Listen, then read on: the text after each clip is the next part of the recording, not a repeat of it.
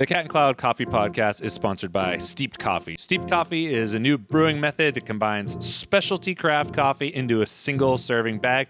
You don't need a machine. You don't have to make a mess. All you have to do is add hot water wherever you go. Each steep pack is individually sealed. It's nitrogen flushed so it stays fresh, and it's got this special full immersion filter, and the filter is ultrasonic sealed, which means it's sealed together with no glue or no staples, so there's no weird stuff floating around in your coffee. Steeped is a Benefit B Corp. They ethically source all their coffee. Their packaging is fully compostable, and they believe that business should be done without compromise. You can get your hands on Steeped coffee packs at steepedcoffee.com. That's STEEPED coffee.com. Asking your local retail stores to start carrying Steeped, or having your favorite roastery reach out and kind of get in touch. If you're in Santa Cruz, come on by any of the Cat and Cloud locations. We have it there for you. Basically, they're just doing their best to change the coffee industry, make your life more convenient with their pre-portioned, pre-ground innovation. So tell all your friends. Everybody's got a plan until they get punched in the face. Hi, I'm Mike Tyson. That's Mikey T. Mike Tyson. Fucking idiot. Did you all go back and listen to Mike Reezy's story? And if you haven't, you should. But one fun caveat is every time you hear the music of the Cat and Clouds show, he's the one who made that music. Yeah, that's true. He's got a downloadable album called The Analog Resolution. You can get it for free somewhere. I don't know where.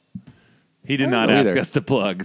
He didn't. I thought it was something. It was something that's really interesting that came in the story of like the full circle Mike Resendez story that also is affecting and in our lives because of all that stuff you guys talked about last week, which we don't want to talk too much about. But big facts. Big facts. It's not just the beat that you hear.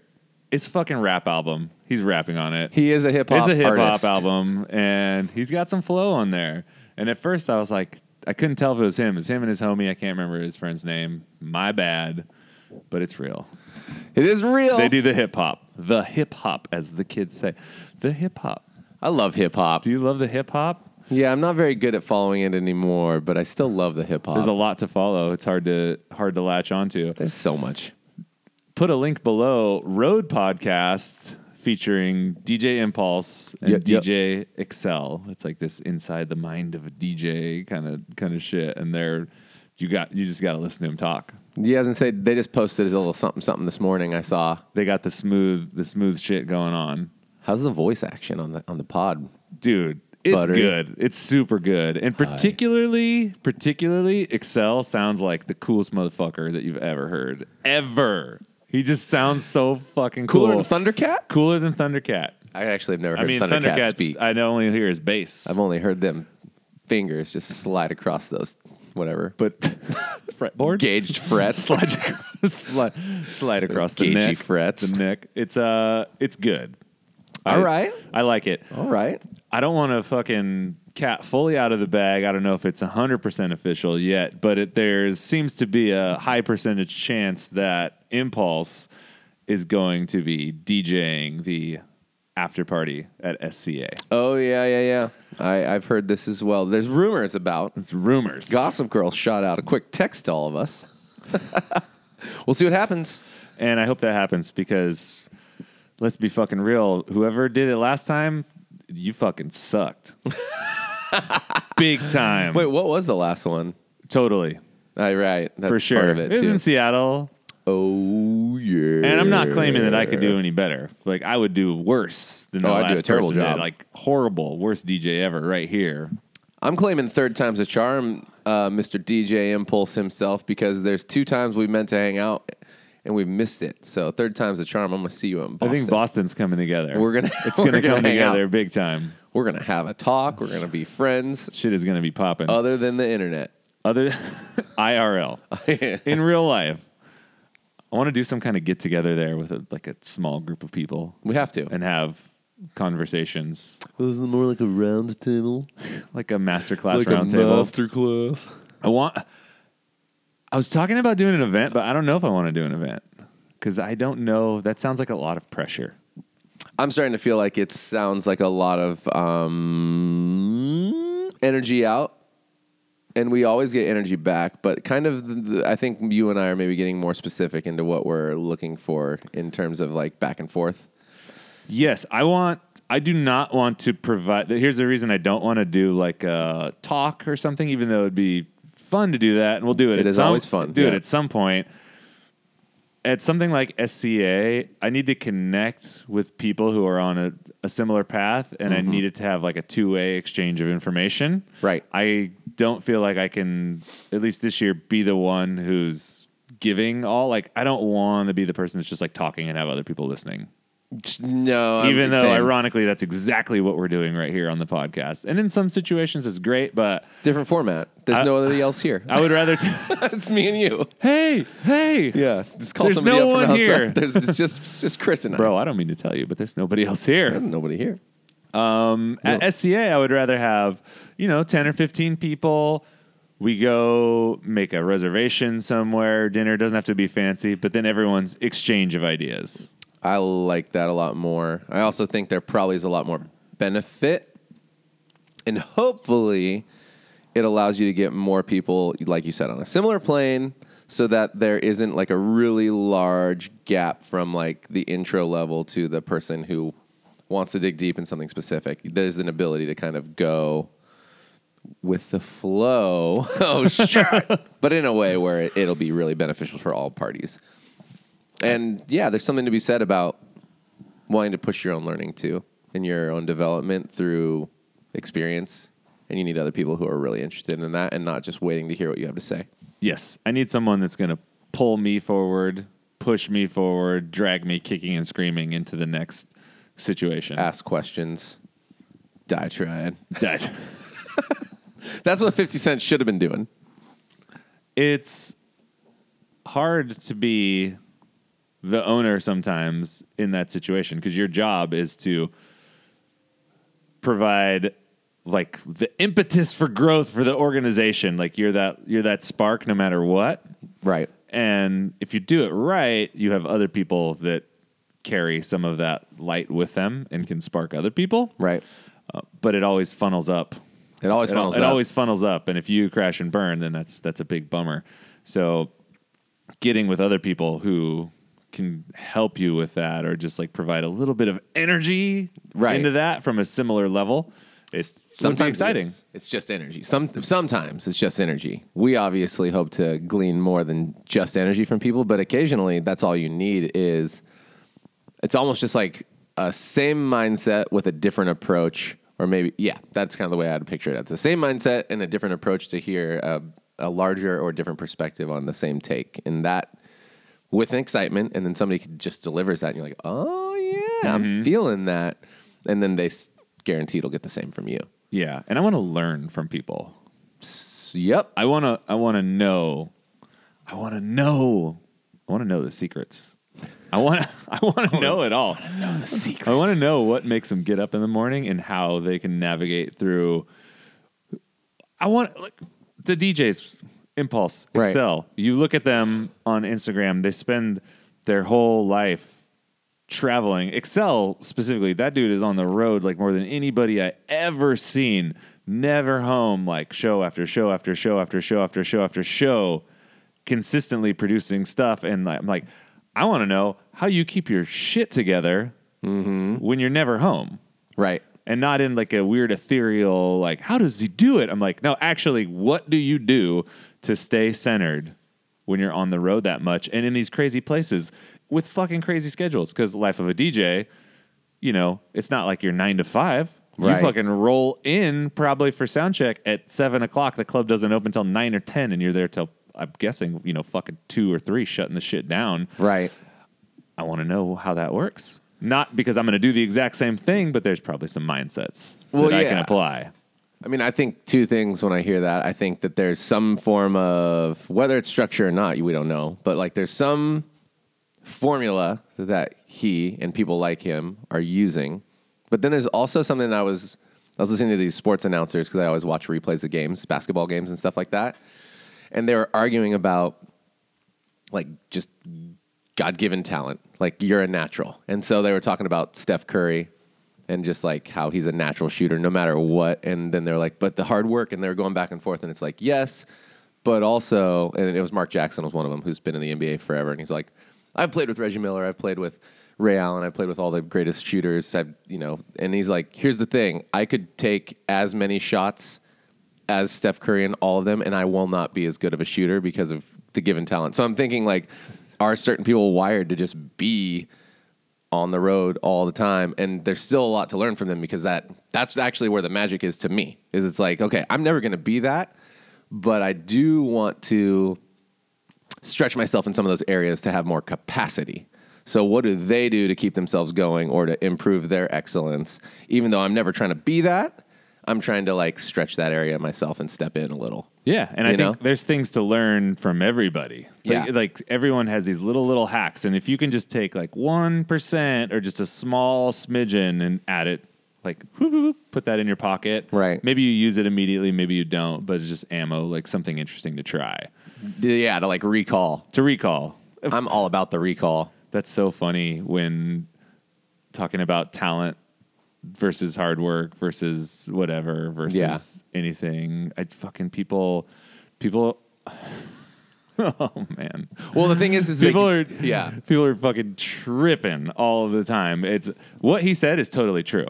Well, they came to the conclusion that it's both, but at the same time, like, it's both, right? So like the hard work is what turned him into like maybe what will be the best shooter of all time. Yes. And potentially, like, he's on track to be. Like, he's like 800 3-pointers away from beating the all-time 3-point shooter Ray Allen or whatever.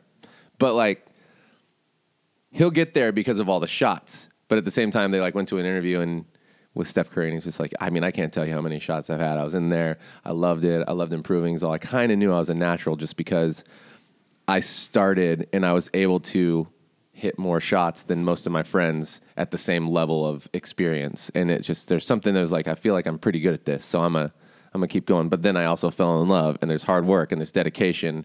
And then that's why I'm averaging like 33 points a game and shooting 50% from 3-point line or whatever. Yeah, I don't love that people separate those two things. Like they're fucking mutually exclusive. They're not. No. It's, if you have a talent for something, you still have to work at it.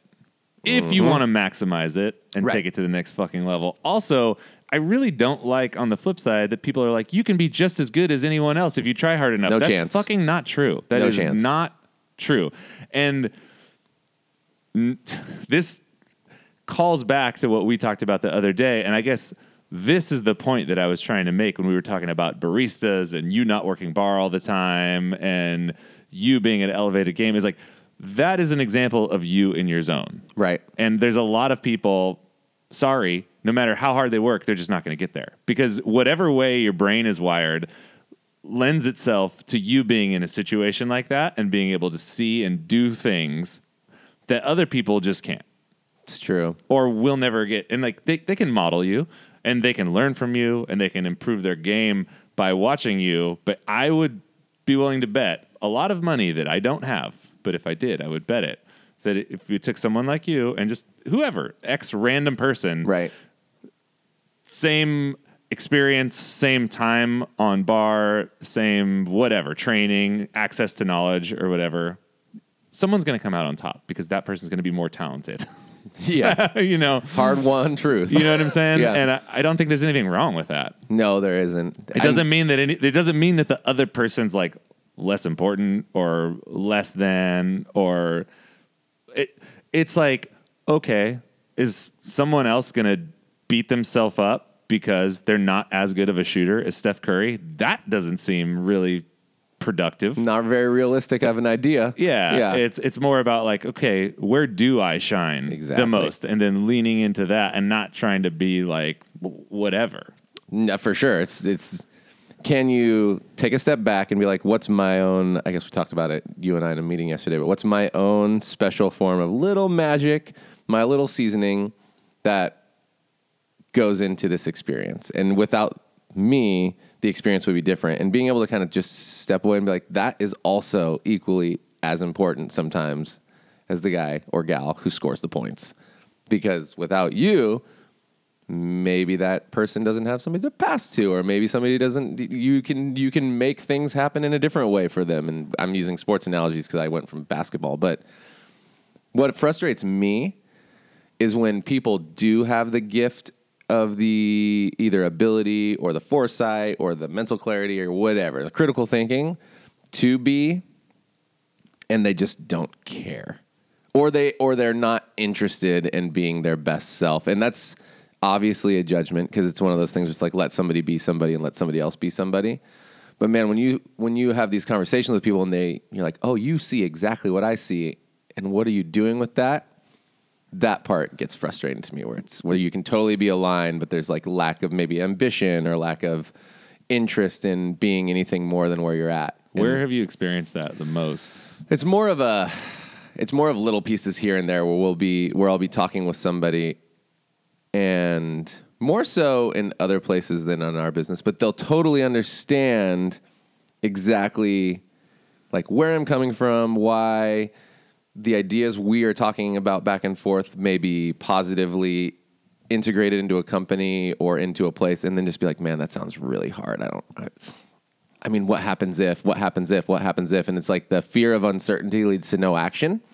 And I've always been probably for better 70, for worse the rest. Like, I don't really care. We could like all break, but we got to try guy. And so there's just been it's I guess the idea of like living in uncertainty for one, or just like the classic natural human sense, which is to just do what's safe and do what you know, versus like exploration. So I guess really I'm imprinting a little bit of a personal belief of like push and explore and impress and change and innovate.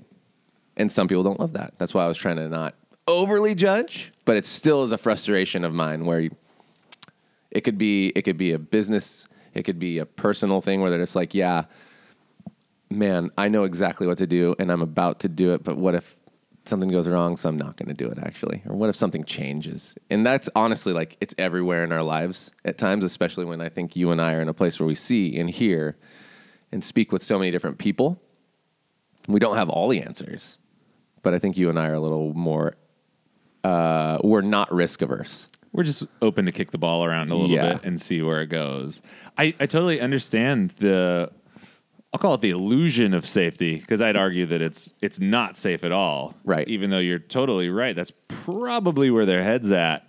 Evolutionary. It's the safety. It's like, do what you know. Yeah, that's what I'm saying. Yeah. Like this is... It's safe because I know it, because I've done it. And For sure. I'm alive right now. Yep. And what I think a lot of people don't realize, and I definitely didn't realize, is that everything is changing all the time. So let's say you're in this pocket of success that you're in right now. If you stay in that pocket of success, things around you are going to shift so much that is not going to be successful anymore. Like, what got you to this point is not going to take care of you for the rest of your existence. And it doesn't mean that you have to compromise like your values or your truths or what you believe, but it might mean to have the most effective business, have the most effective organization, and really do things for the people that work with you. You might need to change how you're doing some stuff and what some of those things that you're doing are to be relevant enough to provide that quote unquote safety net. Right. Because we've all seen, aside from a few, like, shit, even the fucking major companies, like, they all go in arcs of where they're pulling their levers to maintain relevancy. Yeah. You know, especially the good ones. Obviously, only the good ones, or else we forget about them. Yes. Right? And like, even someone who has like such strong characters like Disney, they're not all eggs in one basket, and they're not just like, cool, we're just going to make cartoons because we had really good success making cartoons. This feels safe. Like, this is what we do. We make cartoons. Let's make cartoons. They probably could have done that and been like way smaller than they are, way less successful than they are. They're like, hey, there might be a market for this out here, that out here, and just acknowledging that you will get lapped if you put yourself in a box. Yeah. For sure. It reminds me of the old Teddy Roosevelt quote, which is like, you could either try and succeed, which is the best option, try and fail, which is the next best option. And the worst option is don't do anything. And that is pretty ice cold, hard hitting if you just sit with that for a second. Is there a time in your life where you felt like you did that? You didn't try something and then it just kind of fucking bit you in the ass? I think a lot of times in my life I have, but the way my brain works is it's not the same at all as Reese's, but at the same time, I'm always kind of looking towards growth, and I just naturally have. Like, I'm looking towards progression. So I'd say, like, I have to blame myself for some of my lack of emotional intelligence at earlier parts of my life and career, and then I also want to, like, hold other people in my world accountable for never teaching me shit, you know? So I get angry about that stuff. So, you know, there's, like, the two-way street of... Man, when did I not try something? I mostly think back to being a kid and things like being afraid of stuff that is irrational and not doing it. Like, my most vivid memories is that I never went on roller coasters because I thought all these things were going to happen. Or I didn't go into caves because I was afraid of all the things that could happen. Those are the things I remember. All these experiences that I now love that were terrifying to me. And every single one of them, a human being who like believed in me or whatever, supported me through like the step in or the step two. And then on the other side of it, I was like, what was I afraid of? That was awesome. That was so sick. I can't believe it. And so those aren't success stories, but those are actually the more prominent things. And I think because I didn't have direction, I don't really know what was happening like post high school to when I decided to move to Santa Cruz to start Verve. But I also have for whatever reason always like had these 100% snap decision, I know this is the right move without a ton of thought, like that's my next move, go. And I guess you could argue whether I was right or wrong. They were always what felt like the right thing and the next thing. So I was never afraid of just like switching it up completely for something that I felt like was the right idea. So aside from when you were a kid, there's no glaring examples of when you had that fear. So what if we flipped it the other way around? You're someone who likes to poke, likes to explore. You're not afraid of taking the road less traveled. Are there times when you've done that too soon, too often, and maybe shaking things up a little too gnarly for people? All the time. All the time.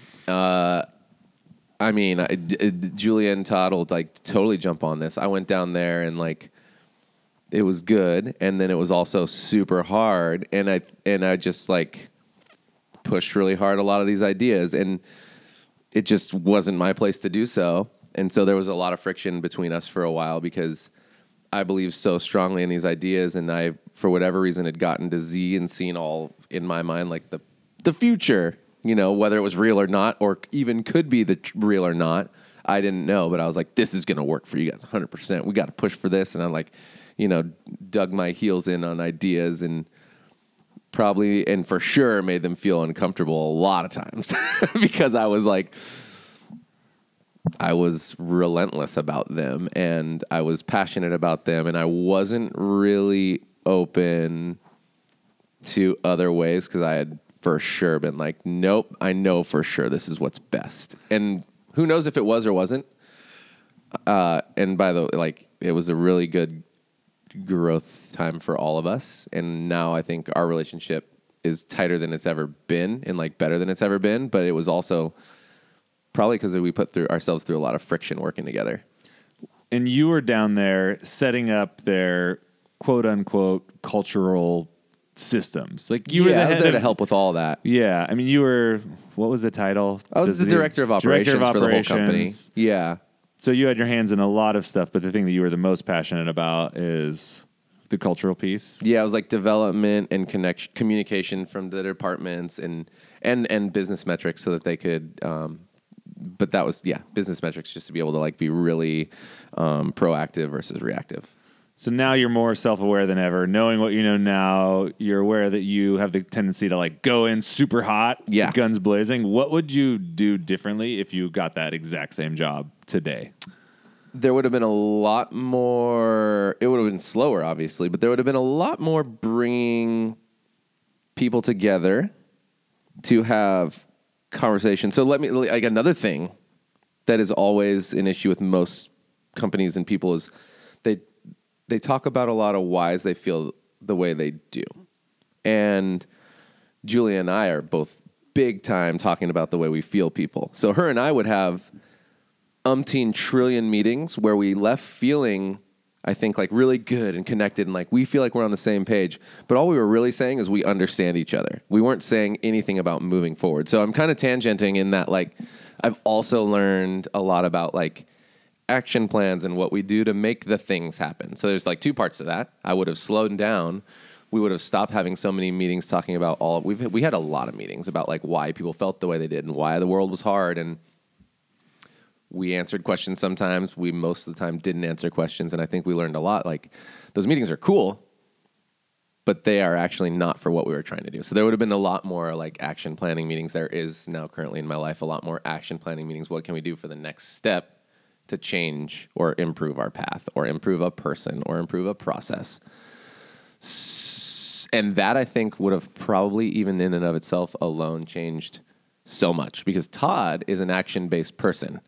And he loves talking about ideas and stuff, but he also really wants them in action and in a plan. And so it probably drove him crazy at the time to have Julie and I, who are just like big idea visionary people, just squawking away at all these big ideas. And just Todd probably just felt all this weight of like, how the fuck are we going to do all this stuff? How are we going to do all this stuff?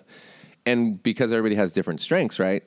Todd like knows how to make things work, but he doesn't necessarily love coming up with the new big round ideas like that. And so without myself or Julia talking about how they work, all we're doing is making him stressed out. Yeah, he's like, don't talk about it, be about it. Let's get this thing going. So like, there was just like so much. I guess what I'd say is I've learned to expand my vision, be more empathetic to other people, allow people to have insight, maybe more slow down and agree upon a direction instead of tell everybody what the best direction is.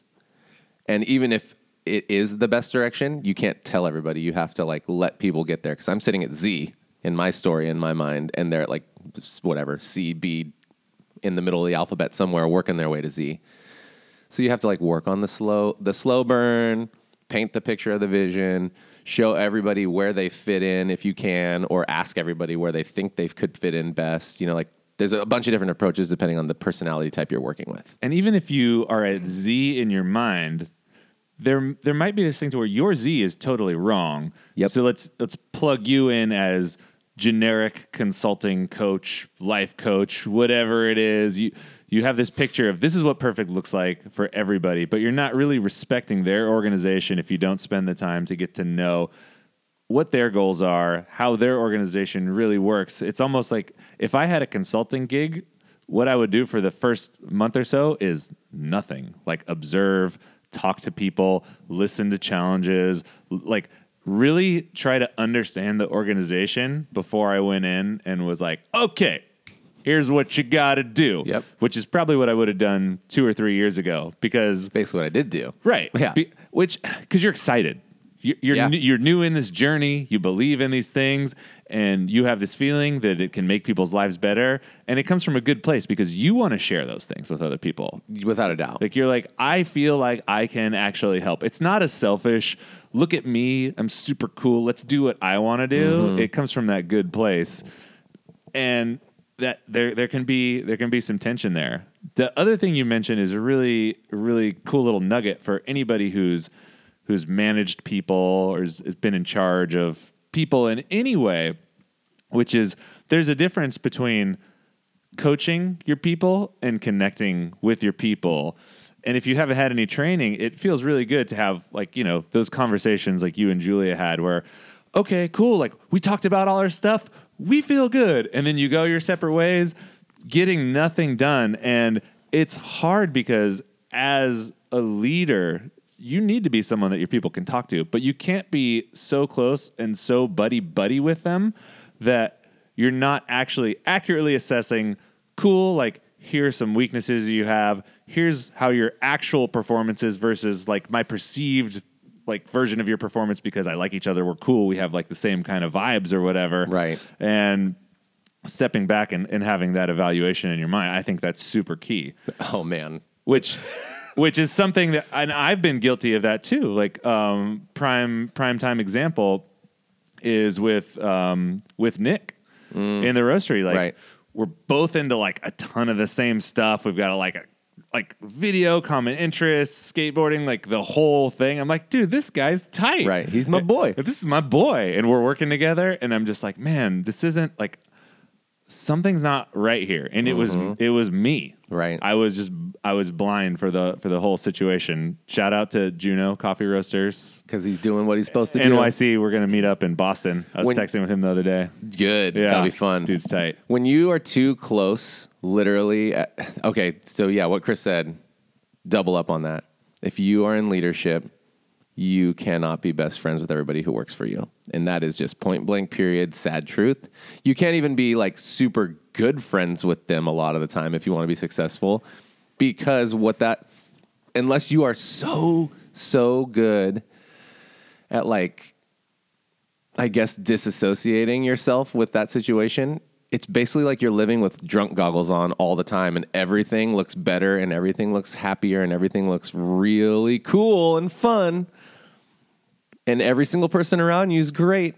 And the reality is they're not. And I'm not trying to knock our staff, but I am trying to say that if leadership doesn't separate themselves and have like a really open and like clear view of what's happening in front of them, then they actually can't improve people to the point where they are affecting somebody's growth anymore because they just assume everybody's awesome. Right. And that's a it doesn't problem. have anything to do with just our staff. It's the world. Yeah. It's the world. Everybody in any position has an opportunity for improvement. Right. And it's part of the job for the leader to be able to accurately assess what those opportunities are and lean into those, and also accurately assess when things are going like wildly wrong. Right. And lean into those too. And it is a sacrifice that you make by entering into the leadership arena. And sometimes it sucks. And sometimes I feel like it sucks because sometimes I feel lonelier than I feel like I could feel otherwise. More. And I'm just like, dude, okay, cool. Like, and I have good relationships with my crew. Right. Like, and we can have fun together and we respect each other, but at the end of the day, there is some sort of separation there, and it has to be that way. Right. Now, even though you lose that, which makes you feel alone, what you gain is the satisfaction by being able to accurately detach enough to actually help people grow in the ways that they need to grow and succeed, not just in the company, but in their life in general. That is well worth the trade. It is well worth the trade. So, like, maybe you don't get to be that person's best friend, but you get to help that person win at fucking life. Yeah. And that is pretty fucking cool. Right.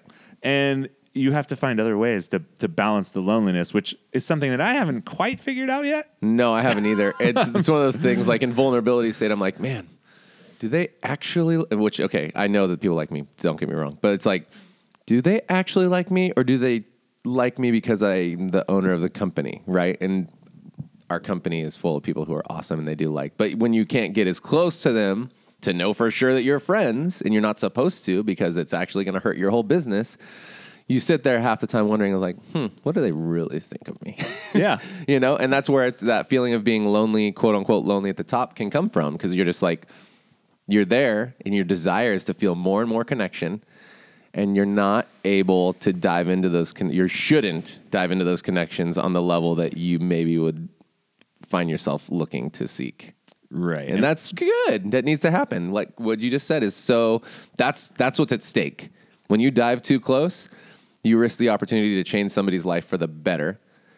And is that worth it to you? Right. It's fucking selfish is what it is. Yes. It's selfish because it'll make you feel better to be everyone's friends, but you're fucking them over. Bad. And that's not right if you're a leader. And if you can't handle that, like maybe you're not ready for leadership yet. And that's okay too. yeah. There's nothing wrong with that. It's just like that's a harsh truth of the reality of being a leader. I wasn't always in that place. No, I tried not to be too for a long time, and it makes feedback harder. It makes everything personal, and it makes even when it's not personal for you at all, it makes it personal because the conversation then becomes a fight between your friend, and it shouldn't be that way. And people aren't numbers to us as well. That is not it at all. People aren't metrics. People aren't any of that stuff. It's just for somebody to become their best selves, you need to be able to hear from somebody else in your world, hopefully it's a mentor or a leader, where you could improve and know that the person wouldn't be telling you how to improve if they didn't care about you a lot. And so that alone should be like, man, this is cool. So yeah, there's so many pieces to that. And I'm thinking more back to like, I think I'm tangenting back to like Santa Barbara and all that. What's interesting there too is that we were simultaneously, even though we were working together on both of our personal why journeys and trying to figure out who we were anyway. So I was brought down partially to help with that, but at the same time, I was realizing that I was doing that specifically for myself, and I wasn't ready to lead that at all. I didn't know that. I knew I had a lot of great ideas. And somebody like Julia also has a lot of great ideas, which you and I know. We go deep on ideas with her, and it's super fun. And plus, you guys both have a lot of energy, and there's a lot of places you could go. And we could just, we could just build each other up to like, you should see us at Disneyland. Like, just freaking go off. And get out of hand real quick. It's been a lot of fun and a lot of funny in all the ways, and a lot of good. But that was something that was stacked, I think, against both of us as well as they were in a transition in a number of ways, and I don't know if they even at the time knew it in the same way I didn't know I was so deeply in a transition, or almost like a coming of age transition, like a chapter end, chapter beginning, and like quote unquote the hero's journey. And I'm not a hero. That's just part of what the journey is. Everybody's doing your own hero's journey. Thank you. Yeah. I am a hero. Fuck yeah. Claimed it. The hero's journey. But we were all in those places, and we didn't even know. So you like fast forward to now. And actually a lot of stuff that was a lot of friction and problems and so on and so forth, partially because of me, partially because of them, but mostly because of all the grinding has led to a lot of super epic fruit for both of us in our own directions. And that has been really awesome. And it for sure wouldn't have happened if we didn't come together. Or at least it wouldn't have happened as fast. And so, nobody can predict the future. But guaranteed, we all learn from each other in a way that their business is now, I think, feels to me like it's in a better place than it's ever been. And ours is as well. And I am as well. And they are as well. As humans. And it's really cool. Everyone's better. Everyone's better. Which just means like you have to embrace sometimes the uncertainty of like not knowing anything and just moving forward. Yeah. Yeah, dude. It's scary out there. Yeah. I'm terrified right now. I can't even leave this chair. I can't leave this chair. I can't even leave this chair, man. I am a little terrified in the sense of I feel a lot of pressure to find whoever that tribe is going to be for me. Yeah. For the jury of my peers, so to speak. The future of the Bacas. Just, the people that I, outside of Cat and Cloud, outside of people who are employed by us and yourself and Charles, sure. that are that like tight-knit group for me, because that's something that right now I don't really have. I don't think a lot of people have that. And it's a little, I don't know if it's scary, but it feels like unnerving in some weird way. It's a miss in some way for all of us to not have that. And I have other families, quote unquote, but they're filling different needs for me. Mm-hmm. And I need someone that's filling that almost growth mindset need. So there's the family of skateboarding that never goes away. Yep. And that family's rad. And it's a fucking just for fun. Anything goes. Like we can kind of do whatever we want, say whatever we want, be around each other in the most honest and open way. But my skateboard friends aren't pushing me in the same way as like the other, I don't know, business associates. What the fucked up word is that? Business friends. Associates. I don't know what the fuck I'm talking about. That's just how most of the world talks about it. So I guess that's what we say. Like, what do you call someone who is growing in their fucking business journey? Because like entrepreneur, if you read Rework by the Base Camp crew. They're Right. like, this was their first book, but it's something that stuck with me. They're like, enough with entrepreneurs. It smells like a members only club from like the 80s or something It like does. that. And I So does I Associate resonate with to that. me. Associates, yeah, same. So does Candidate, Oh, yeah, even yeah. though it's like not even, it's true. So I They're tried to not candidates. say entrepreneurs. I said Yeah. something equally as bad. Check out my associate. Congratulations. You This is played my yourself. District associate. You know what I realized? I remember a place that I didn't make a move. I didn't say yes or no. I guess I invariably said no, but I should say, I didn't do anything. And that had to do with a lot of like mental and emotional health stuff. So I guess, there's a lot of time. It took forever for me to be like, I'm actually going to seek out a therapist to grow in these areas, or I'm going to find books and things to step forward in dealing with demons that are from all over the place. And that actually is a place most people probably don't take dramatic steps for themselves to work through.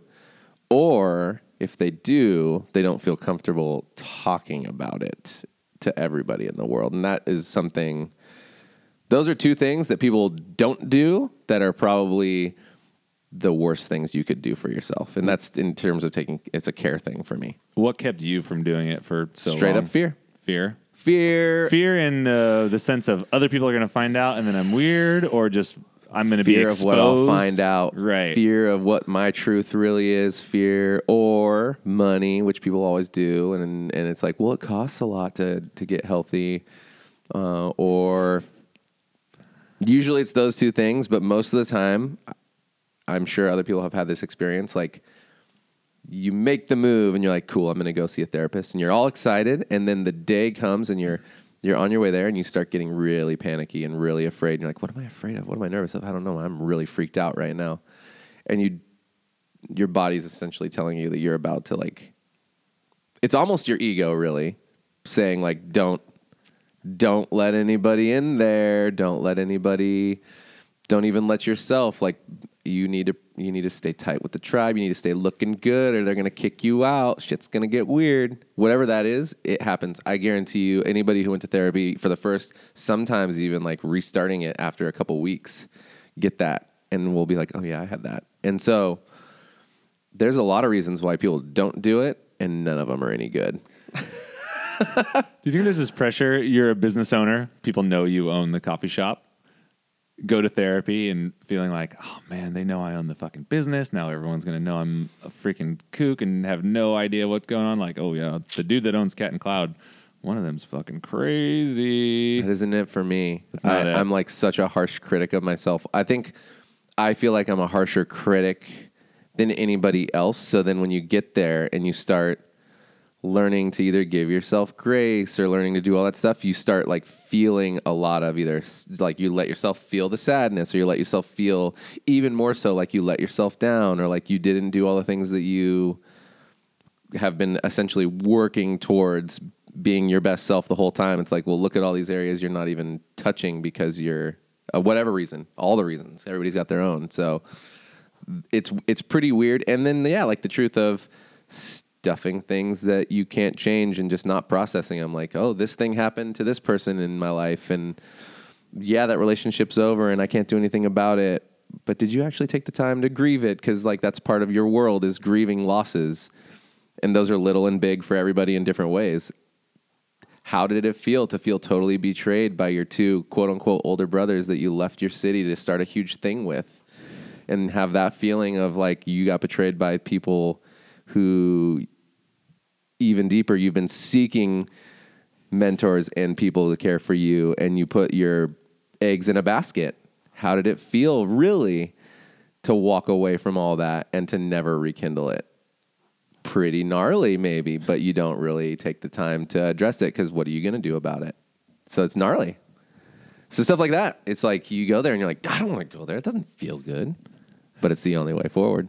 Jen Gotch has a great podcast, and one of her episodes is all about therapy, and she breaks down the process of how she went about finding a therapist and what to expect for the first time and she's really off the cuff and her podcast is really layered, so it's a lot of real emotional speak. I would recommend someone go listen to it because it talks about some of the things that you talked about Right. exposing yourself, but she talks about the process of it and how it's really a process from like finding the right person that resonates with you, and you're really shopping for someone who understands and is going to click with you the best, and that's okay. Like, you might have a really shitty experience with a therapist first time out because you haven't found the one, and like, don't let that turn you away from the whole situation. She goes into every level, but I don't know. That's wise. I find it really interesting. I think that's super wise because nobody's perfect, and one experience isn't every experience. So yeah, you might walk in and have a super lame time. You probably have to give it 1 or 2 to see if it works, maybe 5.